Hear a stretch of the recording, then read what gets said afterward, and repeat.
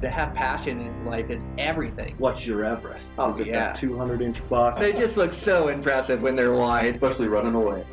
Welcome to this week's episode of Eastman's Elevated. It's like a think tank for outdoor activity. Sounds exactly like my hunting. Just always thinking about it, always trying to evolve it and make it better. Here's your host, Brian Barney. Yo, what's happening, guys? Got a brand new podcast for you. So this week is a touch different. I do a Q&A with Ryan Muncy with a lot of the questions poised towards me, but we just have an open dialect and an open conversation about these questions. I thought it was a great recording, and I wanted to play it on here for you guys. So you can check out everything Ryan Muncy does. He's an incredible human. He does the Better Human Project is his podcast. He's also part of Fuel the Pursuit. I've had him on the podcast before. We've had some great conversations. I've hunted with him. I really like the guy, and today is no different. I think you guys are really going to enjoy it. I want to thank my sponsors for today's show. I want to thank Eberly Stock.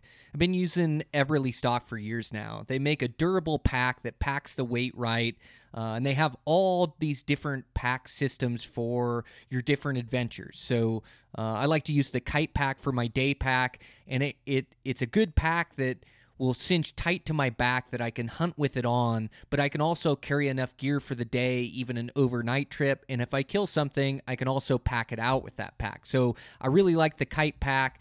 I use the Destroyer Pack for longer expedition packs. They also have their Vapor series that comes on their mainframe that'll come with a 2,500 cubic inch bag, a 5,000 or a 7,500. I've used that for expedition trips as well.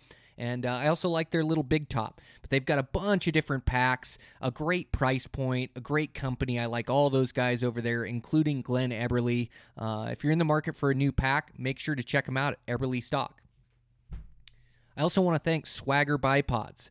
Swagger makes bipods and also shooting sticks, and they're some of the best in the business. They have all different heights from a bench rest all the way to a standing position, and they swivel on the top. So once you find your target, if that bull starts walking right, you can swivel to keep on that bull. You can also put the sticks out in front of you. It's good for shooting downhill, uphill, like all these shooting positions we get into out west. It's an absolute great company, great products. They make a quick detach on the bipod so you can carry them on your belt and then attach them to your rifle, or you can have them attached all the time. They also have some great shooting sticks if you like to go that route, but being an accurate shot is all about having a quality rest, and you definitely get that with Swagger. I also want to thank Black Ovis. I've been using Black Ovis bags now for the last couple hunts. I'm really impressed. They have absolutely everything you need for hunting the West or hunting anywhere across the U.S. or the world for that matter. They run a great site. You can put in the code ELEVATED10. Will get you 10% off your order. That's huge, guys, to save 10%. They also have a point system where every point equals $1. So for every purchase, you get points. You can also get points for reviews, and then you can use those on future purchases.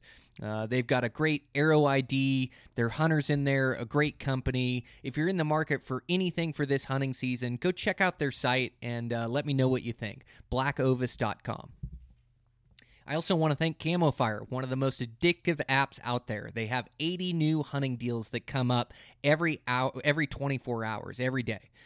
They've got all the top name brands. You can save a pile off them as they come in for deep discounts, up to 70-80% off on some of these discounts. So if you're in the market for new gear and you can watch these things come up, check out that new app, CamoFire. And over at Eastman's, you can check out that Mule Deer School. I'm really proud how that came out.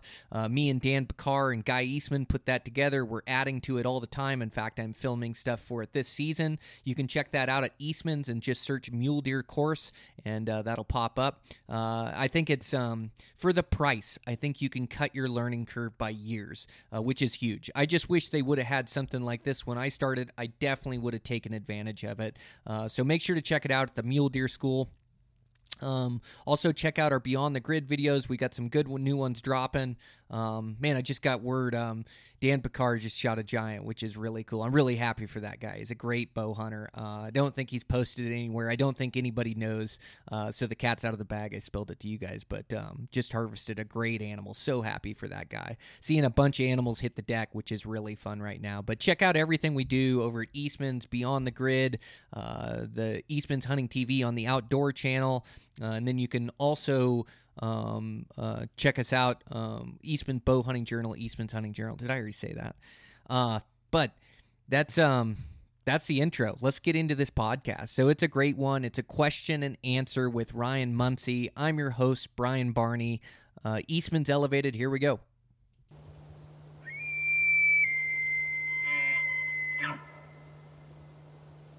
Well, Brian Barney, thank you so much for joining us, man. We've been talking already for quite a few minutes, and like I told you, I could talk to you forever. I'm excited to throw some of these questions your way.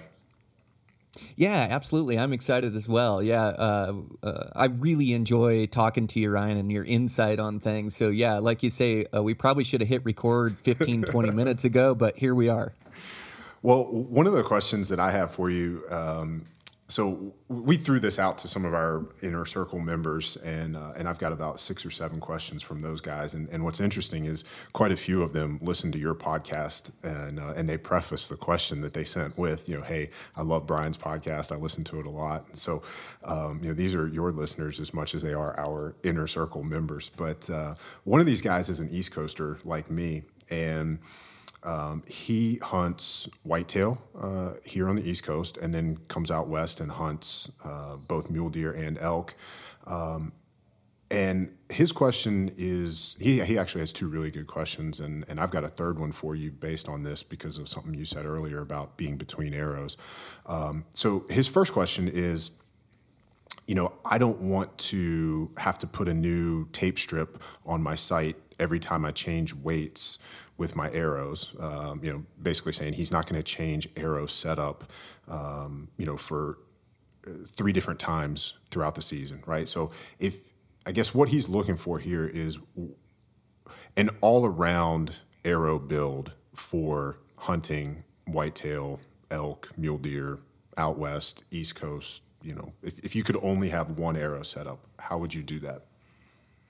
Yeah, so what a great question. And I'm the same way, as I don't change arrows on the specific critter that I'm targeting. I come up with an all-around arrow that's going to work for everything. And the reason I do that is I spend so much time tuning in this bow and getting it dialed in, making sure it's shooting good, testing sight tapes, shooting broadheads. And so I just don't have the time to reset up that bow for every hunt. So I come up with a mid-range arrow that's going to work for everything. So for me, that encompasses antelope, mule deer, elk, bear, even axis deer, which are really quick. And so I want a combination. So first off, for weight of an arrow is the heavier an arrow, the better it's going to penetrate, the quieter it's going to be. But as you get a heavier arrow, you lose range forgiveness. And what that means is that arrow tends to drop off. And so as you get out at 50 yards and say I guesstimate that animal at 52 or 53 yards, if I don't have range forgiveness, I miss that animal. If I do have range forgiveness in the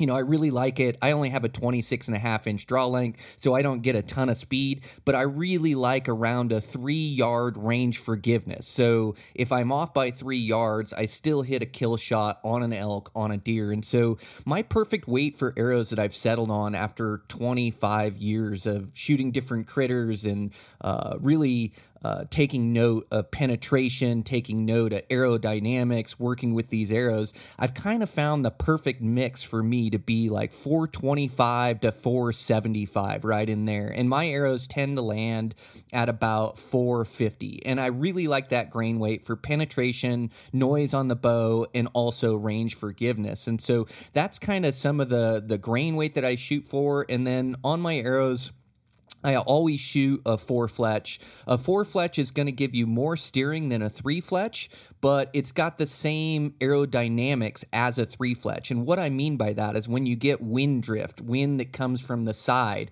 your side profile on the fletching is the same whether it's a 3-fletch or a 4-fletch, because it's a sideways wind on that fletching. So it's the same profile, but a 4-fletch is going to steer your arrow a little bit better. And where that comes into play is broadheads. So the bigger the broadhead, the more air it's going to move in the front of your arrow, the more unstable that arrow is going to be. So as I walk through, different broadheads, I tend to go with an expandable. I will use a fixed blade. I like a small fixed blade for elk due to penetration, is I really want to get an entrance and an exit on elk. So a big cut with an expandable is going to create more drag through that animal. I might not get that exit. So I'm more apt to use fixed blade for elk, but I'll still use expandables for elk, and I've killed a bunch of them with it. I just use an expandable that's a little bit smaller that penetrates really well.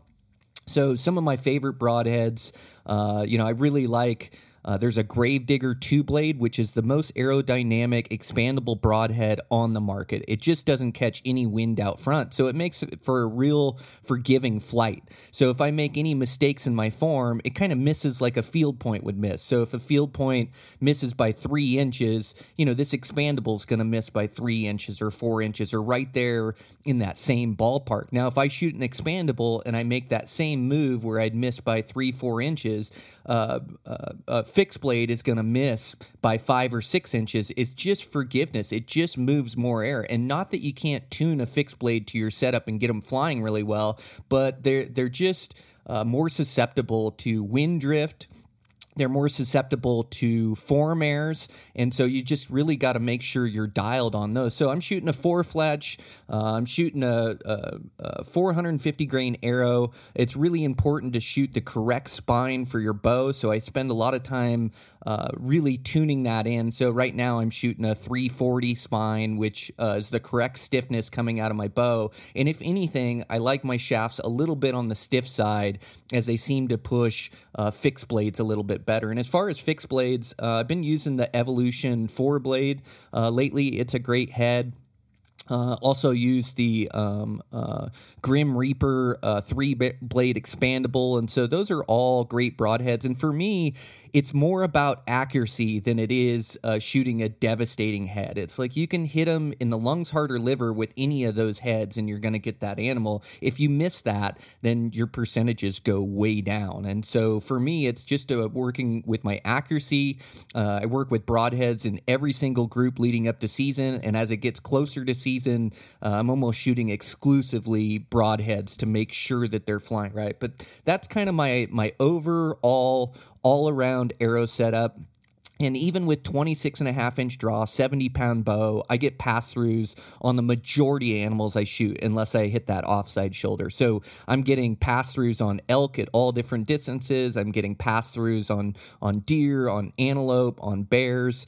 So I really get a good mix of penetration and a good mix of range forgiveness with that arrow. So that's what really works good for me. All right, so there's so much in there. I think I'm going to tell people that send me follow-up questions on that to just go back and listen to it like 3 times. I think just from being with you last year on a couple of days of a bear hunt, I believe that you were using that Gravedigger for bear because you want a little bit better blood trail, and just because you're taking into consideration the fur and those details about hunting that specific animal. Yeah, that's exactly right. It's I'll change that broadhead due to the specifics of the animal that I'm hunting. So yeah, as I talked about elk and using a smaller expandable or a smaller fixed blade for penetration, on bear, they're really a smaller animal, and you're right, I'm trying to get a bigger cut. That their fur seems to really soak up the blood. So when I'm hunting for bear, I'll put on a bigger expandable, so it's like an 1 5/8 cut 4-blade, so I can really open up a hole and get a good blood trail on those bears that isn't going to soak into that hair. So yeah, that is the one thing that I'll change for different species. As I work with all these broadheads throughout the year. And so, I know their characteristics and how they fly. I know that they're going to be accurate. And so I will switch that up a little bit due to the species I'm hunting, which head I'm going to use. So you talked about as you get closer to the season, you're almost predominantly shooting broadheads for your practice. I know you're shooting a lot of reps. So what's your sharpening protocol look like to make sure that those broadheads stay ready, or do you just have some that you don't use for target practice and you only use for hunting? Yeah, so that's exactly right. Is I have practice heads that I screw on that have the aerodynamics or the profile of the head I'll be hunting with, but I don't shoot the exact head that I'm going to be hunting with. I spin it, make sure it's true, make sure the weight of the arrow's all good, but I have separate broadheads that I use for practice and then separate ones that I use for hunting. Okay. And then, so it sounds like that range forgiveness is of more importance to you than the arrow weight or feet per second, which I think is going to be a shift in thought process for a lot of folks. I'm wondering, as you're working with a new bow, new arrow, as you're learning that setup each year, how are you measuring or assessing that range forgiveness in your practice to get to that point where you realize, okay, I've got about 3 yards forgiveness at 50. What does that look like in practice for you? Yeah, so the vitals of a whitetail or a mule deer are around 8 inches tall, so that gives me about 4 inches high or low for a kill shot. And elk's about 12 inches, which gives me 6 inches high or low. And so basically standing at my effective range, my maximum effective range, or even inside that at 50 yards, I can just set my sight tape to 53 or set my sight tape to 47 and then measure that distance and make sure it's within that 4-inch parameter, so that will tell me what my range forgiveness is. And I usually always have an exact range on animals, but it's weird. A mule deer quartered away or an animal quartered away, if you hit the butt of that animal, it's going to be different than where the vitals are at, and it can be a yard, even 2 yards different than the range that I get on that animal. And so, yeah, I'm really trying to measure it that way by just setting my sight tape and being off by 3 yards, being off by 4 yards, and then you're really measuring the distance that I'm missing by. And then stepping it out even further. And as you step out further, you're going to get less range forgiveness. But it's good to know those parameters. And if you're in a space where you're shooting a super heavy arrow and you've only got a yard of range forgiveness, you're going to make a lot of poor shots. And you're going to miss that target because it's tough to get that exact range to the vitals. Or you get in range on that animal and he takes a step or 2 steps. It's nice to know that your setup's still going to put it in the middle. So that's how I'm kind of testing that range forgiveness to see how my bow's shooting. Yeah, that's really cool. So here's a follow-up question from that same individual that's hunting East Coast and West Coast. Because he lives on the East Coast, most of the bow shops here don't really. I'm trying to think of the right way to phrase this. Because a 75-yard shot out west is not outside of the realm of possibilities. Now, I understand, there's an ethical, argument about effective range, but, on the East Coast, 35 yards is probably 80 to 90% of the shots that we're going to take on a whitetail, right? Most of the bow shops here, at least the ones that this guy has found, aren't in the business of checking timing of cams and all those other finer details of maximizing bow's potential. So he's thinking about setting up a custom bow shop and is looking for guidance on where to grab the knowledge of, bow press setups and how to kind of become an expert, I guess, in setting up other people's bows for those who do hunt out west and want to kind of push the performance of their setup the way that you might or anybody else who hunts out west.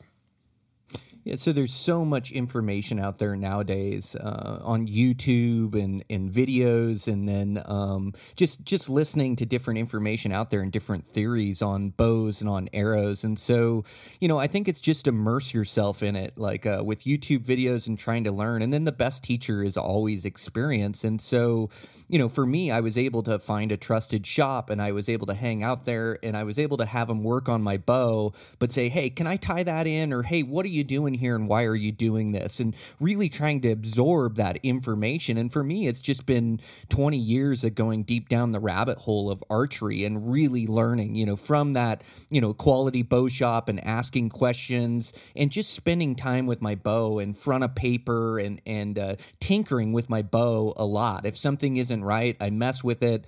I'll twist some strings, see how it shoots there, twist it back if I have to, and get really comfortable with moving things around on my bow.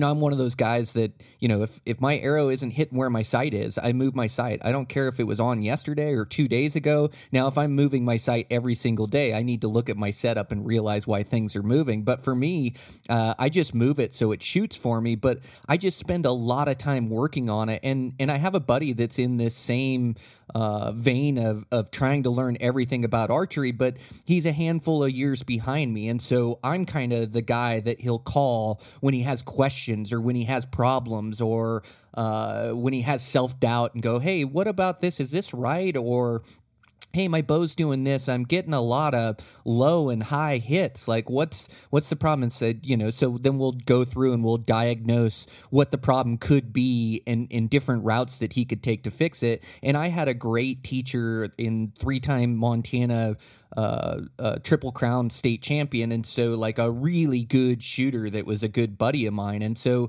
I just immerse myself in indoor and outdoor and 3D, and then I just let my ego go and I ask a lot of questions and I try to figure out what those guys are doing with their setup. And throughout the years, I've been able to build this experience, to where I really feel comfortable doing anything on my bow, problem solving, moving things around, and got to the point where I start setting up my buddies' bows and working with them and things. And so I've just been able to gain that critical experience and that confidence to where archery isn't a black magic for me anymore. I understand the whys and the hows and what to move. And I understand the different bow makers and the different way they move things. Like there's a lot that can be different between different bows. So, it's crucial that you learn like how to cam lean on a Hoyt to bring your tune inside or outside, or on a Matthews, how to use the top hat shim kit to move your tune inside or outside. So there is some different quirks between manufacturers, but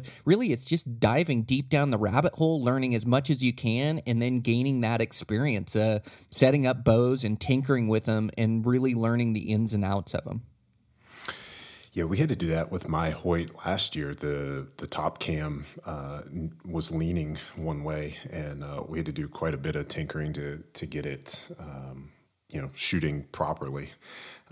It was funny, actually, until I put that, I have the cutter stabilizers on my setup like you do, and until I got that front bar on there, we couldn't actually get the paper tune and then the actual shot to replicate. Like, so we could get a bullet hole with paper, and then I'd go to 20 yards and I'd be off by, 4 or 5 inches. And then once we got that front stabilizer on, we were able to get things to match up. So I'm actually going to send him the bow shop that I was going to. I think it's actually maybe 2 or 3 hours away from him. He may be able to check that one out. But you're right. I think not just for archery, but for any of our pursuits, just fully immersing ourselves in it and learning everything we can about whatever it is that we're interested in, and doing it for years it's not a shortcut, but it's the secret, the not so secret to, becoming the best that you can at anything. Yeah, that's exactly right, Ryan. That's spot on. So you mentioned 3D shooting. So one of the other questions we have is from one of your listeners who is going to do his first 3D course this summer. And I think he said he's going to go to do it in Park City. He's curious about the general feel of those types of events. Are they laid back, a bunch of guys who just want to get better, or is it super competitive? it's really laid back and a supportive community, he's going to have a blast. And there's nothing better than you can do for your shooting than going to one of these 3Ds. And you just join in. It's not super competitive. Everybody's in it for themselves and have their own personal goals, but nobody seems to be real competitive. Everybody seems to be supportive and wants to help. And I'd say, you really practice going into those things, practice your angles, practice your distance, make sure your bow, your sight tape is dialed, make sure that you have confidence in your weapon to make those shots. And then it's going to challenge you. And it's really good, not only for your shooting and executing shots on those 3D targets under pressure with guys standing around, but it's also it's going to test you mentally. Like you are going to miss some shots, you're going to break some arrows, and you have to be able to get over that hump and not go into this deep dark hole of despair of archery, and lose all confidence. And so you definitely don't want to do that, but you want to go into it just with a good mindset. You want to be practiced up, you want to know your weapon inside and out, but you're going to meet some great supportive guys there, and it's going to do nothing but up your archery game. And you're also probably going to build some lifelong friends, as this community is such a great community of good people. So there's no pressure. You don't have to shoot any score. You don't have to worry about social pressure from guys. I mean, other than they are high pressure shots where you do have people standing over your shoulder watching you shoot on really difficult angled shots on 3D critters. But there's just nothing better to tune up your shooting before season than those 3D shoots. So he's going to have a blast at it. Man, you said something in there that I think is really valuable. Just the getting used to shooting in front of other people. I never would have imagined that would have been an issue until the first time I did it. And for me, I actually I made a mistake, and then, like you said, when you make that mistake, not letting it compound into more mistakes and just you falling off of a cliff because of one like mental error, right? And so for me last year, I had rolled my sight tape. And then on the next target, I needed to go back to my original yardage, and I didn't roll my sight back. And so, I thought I made a great shot, and the arrow just went right over the target's back. And I was like, what the heck happened, man? Like, I know that was perfect. And like, I mean, it would have been, but it was just, it was, 8 inches high. And so then I realized, like, oh, it's like that was so stupid. And I was so mad at myself and so embarrassed for such a stupid mistake that, on the next shot, like I'm second guessing everything, and those nerves are there. And now I'm paying attention, like I'm, oh my God, there's people watching, and I got to not screw up. And, to your point, like that is really valuable experience, right? To have to control, because so many times in practice, the trick with practice is being able to replicate not just the mechanics of a steep angled shot or wind, but the internal chaos and duress of trying to execute when your heart's pounding and your mind is racing and you're thinking about all of these things, because that is very different. Even if you're practicing at home, and you do something to get your heart rate elevated, there's a big difference between your heart rate being elevated because of movement and your heart rate being elevated because of adrenaline. So I'm really glad that you brought that up. And that kind of leads me to another question that I want to get you to talk about on here.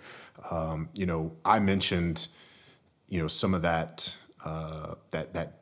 mental duress, and so how quickly our confidence can kind of be eroded by simple mistakes. And you mentioned that even happens to you, right? And you had talked to me last year about something similar, and that made a big impact on me. And I think that's something worth sharing for anybody that hears this.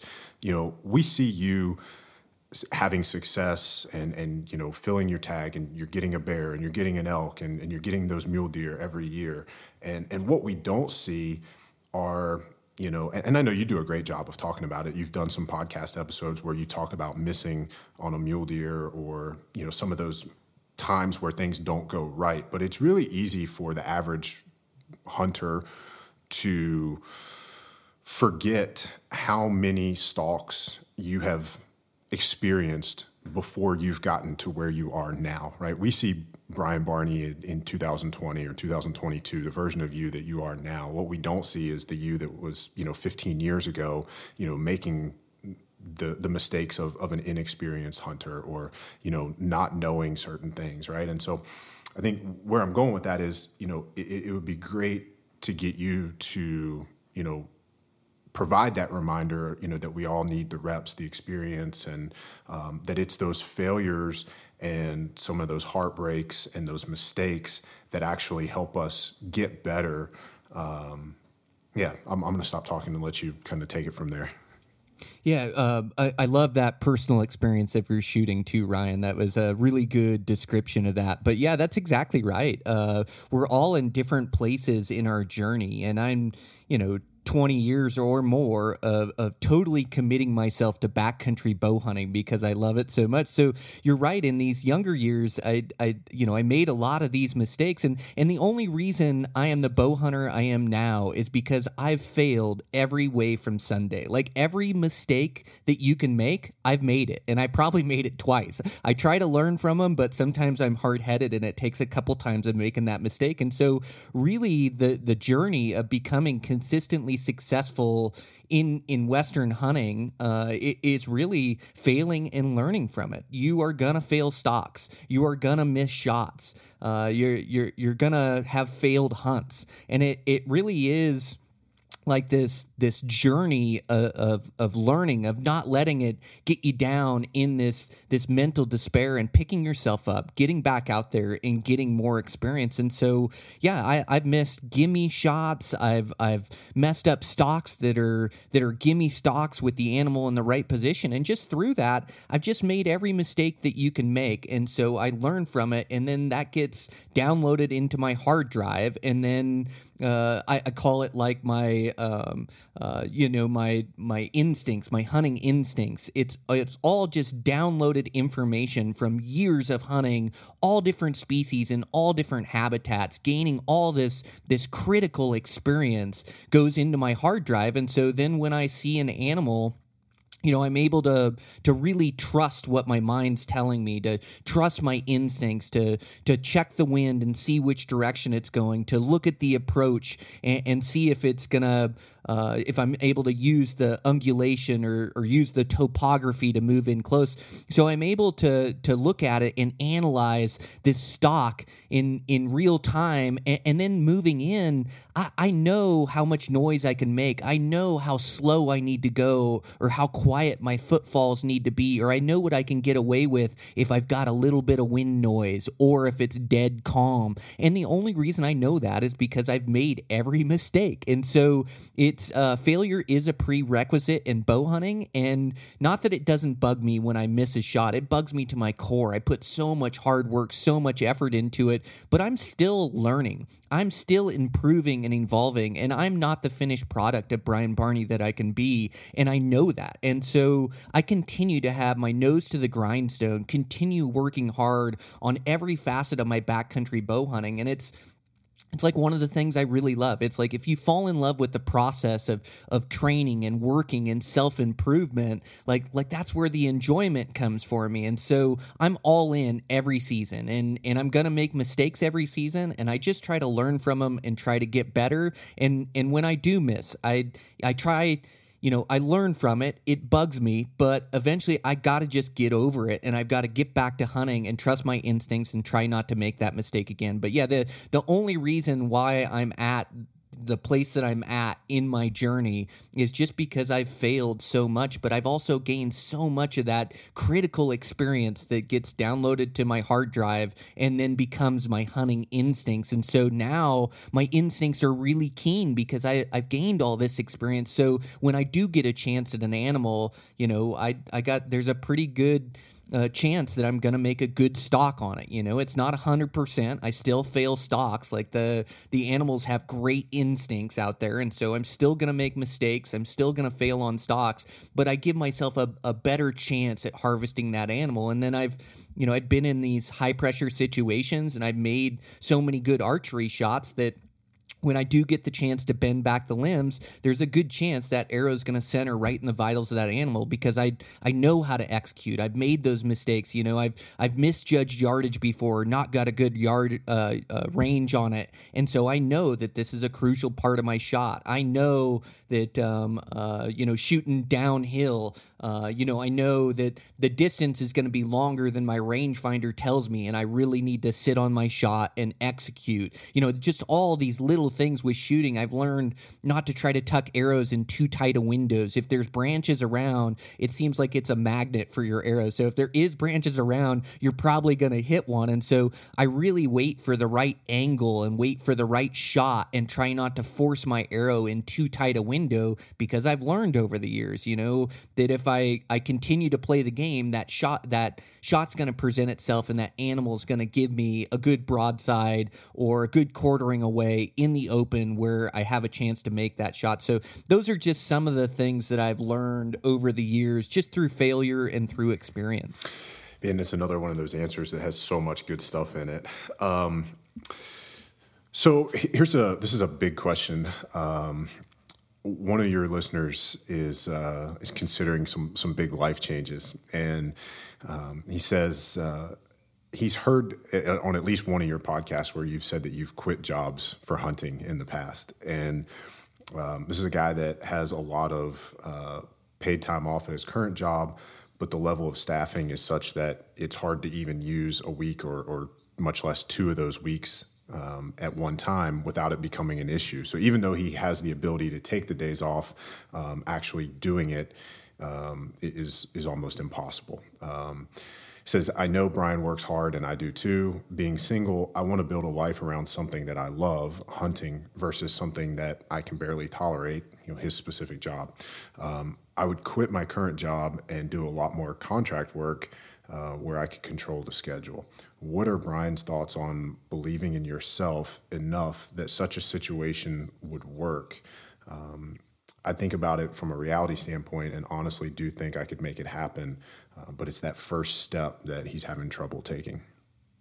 Yeah, it's always scary to leave the comfort of a paycheck or of a job that you're dialed in at. Like that you show up, your paycheck's going to be there every 2 weeks, and you count on it. But we get one chance at life, and it passes us up really quick. And I would just say to him, I know for me, I'm a hard worker, and I know that I'll make anything work. And I would just say that if you have confidence in it and you have a good plan, I would dive headfirst and do it. I would create the life that you want to live and do more sub work and have more free time to enjoy what you love to do, especially if your job's limiting you in that capacity or in that that time off realm where you can really get out and go enjoy yourself. So those moves are way easier said than done, and I know it's a huge life change, but right now, while you're single, you don't have a family counting on you, hopefully you've got a little bit of savings or security there.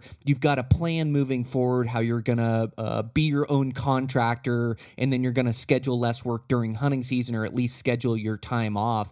I would say make the move. Like a lot of the biggest, scariest moves I've made in my life, like they just work out. I know I've got good work ethic. I know I'm intelligent, or at least intelligent enough to be able to think through things and think through decisions. And I think that being scared or staying in the same job or staying in the same life because you're secure, I just don't think that's the answer. I think you've got to take risks and you've got to assess those risks and make sure that you've got a game plan moving forward, but create that life you want to live. We got one chance at it, and it passes us by so quick. And if you make that change now, it may take you a year or two of putting in hard work before you get to that place where you get that hunting time that you're talking about. You may have to build that contract, that new position, or build, you're going to have to build it before you get all this free time. Nothing is instant. And I would just say, make the move,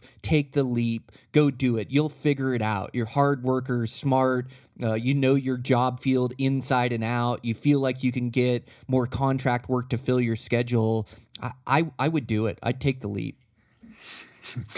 I'm laughing. I mean, I would too, and I think it's just part of both of our personalities, and I always feel a huge weight and responsibility when asked questions like that.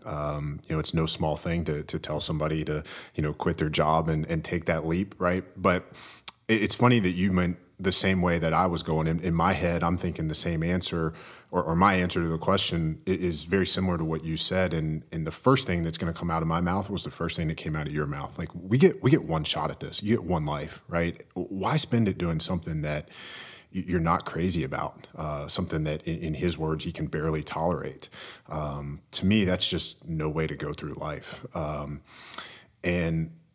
quit the only, like, air quotes, real job that I ever had as an adult in 2012 when I decided to start my own gym. And it was funny, the boss that I had at that job, I was having a conversation with him, kind of telling him what I wanted to do. And I was kind of like this guy asking this question, kind of reluctant, hesitant, wasn't quite sure about taking that leap. And, of all people, the advice came from my boss at the time. And, he's like, dude, we live paycheck to paycheck now. Like, if you quit and do your own thing, maybe you're still going to live paycheck to paycheck, but at least you're doing your own thing and you're doing what you love. And I was like, all right, I'm out, dude. Here's my 2-week notice. But I mean, and that's just like you said, I think your answer also tied back into what we talked about earlier, right? Where, it's easy to look at maybe, again, somebody like you and say, hey, Brian can take, however many weeks off a hunting season and do all these hunts. And, the mistake that we might make in designing or envisioning this move for ourselves is to think that we could be there immediately. And I like the fact that you highlighted, hey, like, you may not be able to take all that time off in year 1 or year 2, but you're moving in that direction and you're building the thing that you want. And be patient. It may take some time. But I tend to agree with you. I think, we only get one life, and, do with it what you absolutely want to do. So let's shift back to some hunting specific questions. So here's one on mule deer. Says new to mule deer hunting, knows that you love those high country, remote mule deer hunts. There's a lot of information on e-scouting for elk, but not so much for mule deer. When you're planning those trips to, especially places that you've never been, and you've got a high country, mule deer tag that you're really excited about, what are you looking for when you're doing that e-scouting that tells you one area may be better than another or may hold more deer? Yeah, so that's a great question. There isn't much information on e-scouting mule deer. And e-scouting, it's to try to locate areas of interest. It's not, I don't actually find bucks while I'm e-scouting. What I'm trying to find is I'm trying to find the country that's going to hold those bucks, or likely country that's going to hold those bucks. But I'm looking at a lot of different factors. And so hunting pressure is a major factor in today's day and age. I'm looking around trailheads, and I'm drawing a 2-mile circle around any trailhead, and I don't hunt inside those 2 miles. There's game animals there, but everybody drives to the trailhead and takes off. I know there's going to be high pressure in there, and I know the likelihood of finding a giant buck a couple miles from a trailhead, isn't very likely. The other thing I'm going to do is I'm going to take all roads. I'm going to draw a mile around those roads. I'm not going to hunt around those roads as well. And then I'm looking at the trails. The trails in the wilderness or in the backcountry are the highways. That's where people are going to go in and out, and I'll use these trails to get into country, but then I'm really looking for country that's off trails. And when I'm scouting areas, I'm really flying the range. And when I'm hunting high country mule deer, those mule deer are going to be on the top third of the mountain. Now, if it's rock tops, they might go bed in those rock tops, but they need good feed. And so what I'm really looking for is bold basins, and I'm looking for where that rough, rugged rock tops, where that's going to meet the grass slopes or the alpine basins, where those deer are going to be able to get food. And so I really want to find like a country that links to other pieces of country. And what I mean by that is I want to find a ridge line. One of my favorite places to hunt is this ridge line that's got 50 different bold basins on the top of it, and all of them are great muley country above 10,000 feet. And every bold basin, has the ability to hold a bachelor herd of bucks. And then I'm going to work my way down this ridge line and grab vantage points at the right time and look in these bold basins. But really, for e-scouting, I want to find likely habitat, likely places. I want to figure out, where am I going to park my truck? Where am I going to hike into? What's the country I'm looking at? If I don't find bucks here, does this country link to more country? Is there a ridge line that gets me to another 3 basins or another 5 basins to look at? And so really, I'm looking for likely country. And a lot of this comes from just hunting a lot of mule deer. The more you hunt mule deer, the better you get at it. And the more you get good at finding bucky country while you're e-scouting. Again, it's one of those experience deals. And one of the best tools you can use, like when hunting high country mule deer, like scouting, is crucial, because those bucks have their red coats in the summertime, a real lax summertime attitude, so they show themselves throughout the day. And so it's really good to get familiar with the country you're hunting. And so if you can do a weekend scouting trip, and I know it's not always possible coming from like the East Coast, or even some of the units that I hunt are 12 hours away, but even showing up early to those hunts and getting up and then seeing the country. And then what I like to do is, every mountain range is different. You don't know whether you're going to find bucks on the south side, north side, east slopes, west slopes, maybe all of the above. Every mountain range is different, but what you can do is, once you start to find bucks and you find a bachelor herd, is to take that information and then transpose it to other places in the range. So you find a bold basin that faces the east side and it's got good cover. All of a sudden you see a bachelor herd of bucks. Well, then I'm going to go back, and now I've got information to plug into my e-scouting. Now when I e-scout, I know that this basin held bucks. I'm trying to look for other likely spots that look like that inside the range that I think has potential to hide bucks. And you can even do it in real time, even if you're not scouting, is to figure out where you see bucks, and then just look around you on your Onyx and look around at basins that face similar ways, or basins that look similar to the one that you just found bucks, or similar elevation. So I really use a lot of real time in my e-scouting too, as I'll be looking at my map constantly throughout the hunt. But that's a lot of what I'm looking for in these high country mule deer hunts. Man, so that's really interesting stuff. Do you feel like you cover more ground on foot hunting mule deer as opposed to elk, or is it maybe about the same? Oh, that's a good question. I think it's similar. I hunt pretty aggressive, and if I don't see what I'm looking for, I move on. And now I won't rule out a basin or rule out a spot in the middle of the day because the animals aren't active, and that goes for elk or mule deer. But if I'm there at the right times in that morning or night and I don't see what I'm looking for, I'm moving on to different country. I'm looking in different spots. And so I do hunt fairly aggressive, and I cover country. And again, it's like using my assets that I have. I spend so much time being in good mountain shape that I can do a lot of miles and a lot of elevation. And so for me, if I don't find what I'm looking for, I'm not going to sit there and look for some mystical timber buck or something that doesn't show himself. Like the big mule deer, they act like other mule deer. Like they have to feed. And in fact, the bigger ones, you can make a case for they actually feed more to put on that antler size, because they first have to build their body weight to such a point where they can put their extra nutrition into their antler growth. And so really, I find that the big bucks feed more than the smaller bucks, that they have to take more in. And so I'm just not looking for some phantom timber buck. And I know some guys do focus in a type of country, and there is a time of year when you get into those October seasons, after the summertime or after the early season, but before the rut, where those deer really tighten up their programs. They really keep to the shade. They use smaller openings, little chutes and slides, and you may only have a small window to catch those deer. And And in those time frames, I am going to spend more time looking in likely spots for mule deer where I might, in the early season, I might do a morning vantage point. If I don't see what I want, I'm moving on. If I'm in that October season, I may do a morning and then do an evening in that spot, really dissect it, make sure that buck's not hiding in there somewhere. But yeah, if I don't see what I'm looking for, I move on. I would say elk are so much more nomadic and they're easy to see that I probably end up covering more miles during elk than I do mule deer. I mean, as I first answered that question, I was thinking it's similar, but elk are so nomadic and there's so much country that doesn't hold them that I end up covering a lot of ground when I'm elk hunting. So as I answer that question, I almost lean towards more miles for elk, but I do travel a lot of country for both species.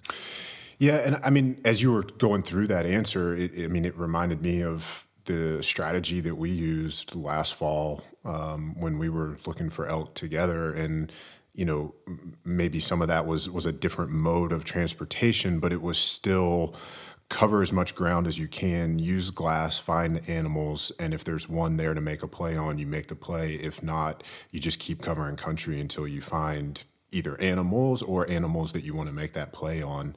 And I mean, it just sounds like that's been an effective strategy for you, regardless of the critter that you're chasing. Yeah, that's spot on. Yep, you're absolutely right, Ryan. So you mentioned some of the differences in how you might hunt mule deer throughout the day, September, October. Does that change in November when they're rutting more and you may have an expectation of seeing them on their feet more throughout the day? It does. I try not to rule out country in the middle of the day, as the mornings and afternoon, evening is going to be the best movement for those deer, even during the rut.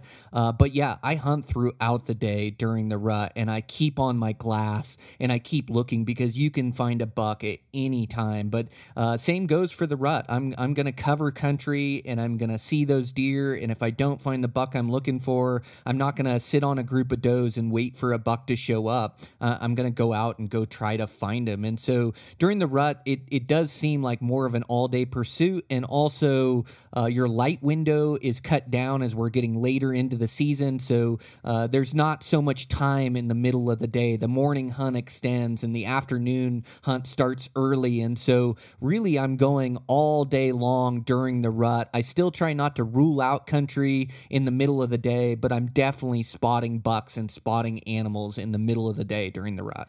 Okay, gotcha. Well, man, this has been a blast, Brian, and I know we blocked off about an hour, and we're at the end of that. So, like I said earlier, I want to be respectful of your time. Any parting advice or anything that popped into your head that we didn't cover as we were going through all this? I mean, this is a ton of great information already. Gosh, a ton of great questions. I just always enjoy the conversation with you as well. Like, I know it was question and answer, but you also added some great insight and then personal experiences to this as well. And I just love that you are all in on Western hunting, Ryan. It's like the last handful of years, you're getting as much experience as you can get, and you're getting that experience in different habitats, in different species. I know we were talking before the podcast, you're taking on mule deer this year as you've been a elk fanatic the last few years. So I finally got you talked into hunting some mule deer, but I just like that you're head first all in and that you're taking this skill set that you've built to be successful at all these different endeavors. And now you're plugging it into Western hunting. And so you're getting you're getting this expedited, or you're getting this process, but you're really speeding up the learning and the evolving in this process just with your all-in attitude and doing so many different hunts and then really thinking about it. Like you really you've got this analytical way of looking at things, and this where you try to find the way moving forward, or the best way to do things, and then you're downloading that into your hard drive. And so you're just turning into a heck of a Western hunter, and it's been really fun to watch your journey with this. And I would say if you want to follow any path, I think Ryan's on the right one to becoming consistently successful at this Western hunting with the bow and arrow. And so, man, I think it's just getting that experience. It's getting out, it's making mistakes, it's learning from it, and it's attacking each season, trying to go find these adventures. And really, enjoying the entire process of it. Like you don't want to fall in love with backcountry hunting for the wrong reasons. You want to fall in love with it for the right reasons. And sometimes we get pretty driven on our end goal, but really to be able to be out in an unnerved world and go have these amazing adventures in the most remote places in the lower 48, like we are the lucky ones here. So when you're on those big adventures, they don't always work out, and you got to make sure that you're not just happy standing over a dead animal, that you're happy in the chase and in the pursuit of it and in the training for it and the thinking about it. And this passion is so important for us guys, or so important for every human, is to figure out what you really love in life and then put all your effort into it to be as good as you can be at it. And that to me is like one of the most fulfilling things in my life. And I know it's something that I just want to continue to do. So that would be my closing thoughts on the podcast.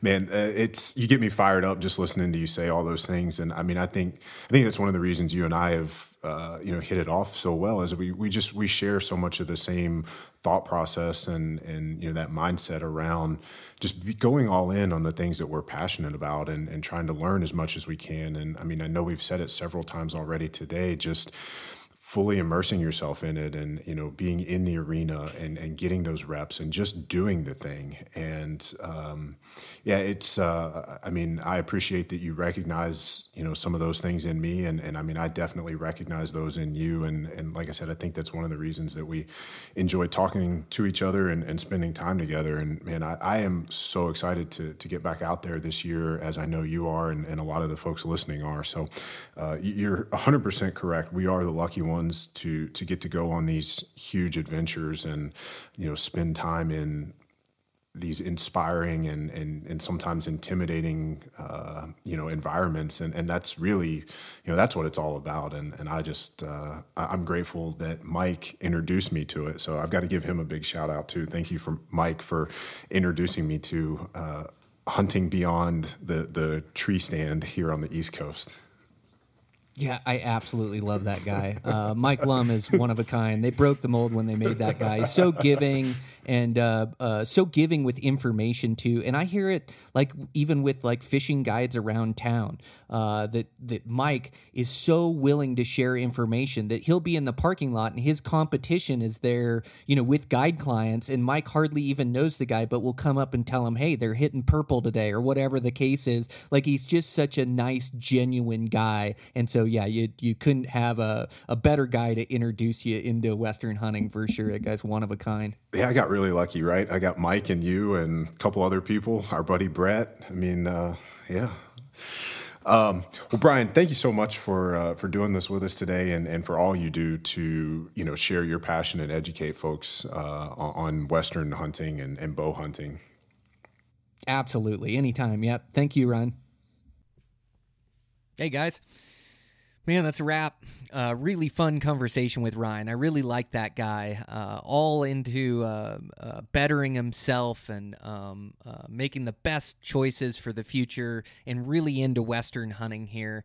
So yeah, I really appreciate his friendship. Really appreciate him having me on and collecting these question and answers so we could run through those for you guys. So I hope you guys enjoyed it as well. You can check out Ryan Muncie and everything he does through Fuel the Pursuit, or the Better Human Project is his podcast. He does a great job with it. I also want to thank our sponsors for today's show. I want to thank Black Ovis. I want to thank Camo Fire, the Eberly Stock, and Swagger. I also want to thank Eastman's for all their support. They really throw support at everything I do, including this podcast, the video work. I've had a couple articles come out in the last Eastman's Bow Hunting Journal. We just pour our heart and soul into this to bring you guys the best Western hunting information, and really appreciate the support from Eastman's and the support from you guys. All right. Man, with that, yeah, I'm just hunting. It's the fall. This is just the funnest time of year. I'm just having a bunch of great adventures. I actually struck out. I was out this morning and kind of got rained and fogged in, but going to get back after it this afternoon. If you guys listened to the solo podcast last week, I talked about getting close to a couple elk and my last couple of mule deer hunts. It's just been having a riot, and it's just getting rolling. Hunting these elk during the rut is sure fun. So chasing those around. My moose season opened yesterday. So looking for a big bull moose. I didn't see any today, but looking in some good spots in just a matter of time before I turn one up. But man, so fun. I mean, this is what we work for all season, is to go on these adventures and reset. And I've got the support of my family. Super, like, too busy at work, but I also have the support of my workforce. So yeah, getting some good days out and some good adventures. Just couldn't be more excited. So gonna get this podcast out to you guys and get back after it here. So hopefully you'll see a big bull moose or a big bull elk come across your feed here shortly from me. So man, really happy for your guys' success as well. We've just built a great community here. I just can't tell you guys how much I appreciate your support, kind messages, the shares, reviews on the podcast. You know, it really helps bring weight so I can continue to bring this to you each and every week. Oh, and I had a fumble like a couple weeks ago. I did that one with Clint Casper. I loaded it up, looked like everything was all good to go, and it never showed up on iTunes. So I came back after the weekend. I was hunting, and then I went through Apple. It had loaded there. It just wasn't showing on any of our platforms or on any of our phones, and so I had to reload it up. So if it came across your feed twice, I apologize, but I just wanted to get it out to you guys. I haven't missed a week in 7 years, and so I didn't want to be that one that missed a week. So we'll just keep this thing rolling and keep getting you guys good recordings. So appreciate you guys, and man, keep after them. It's hunting season, so go have some fun, have some adventure, and yeah, I'll check in with you guys next week.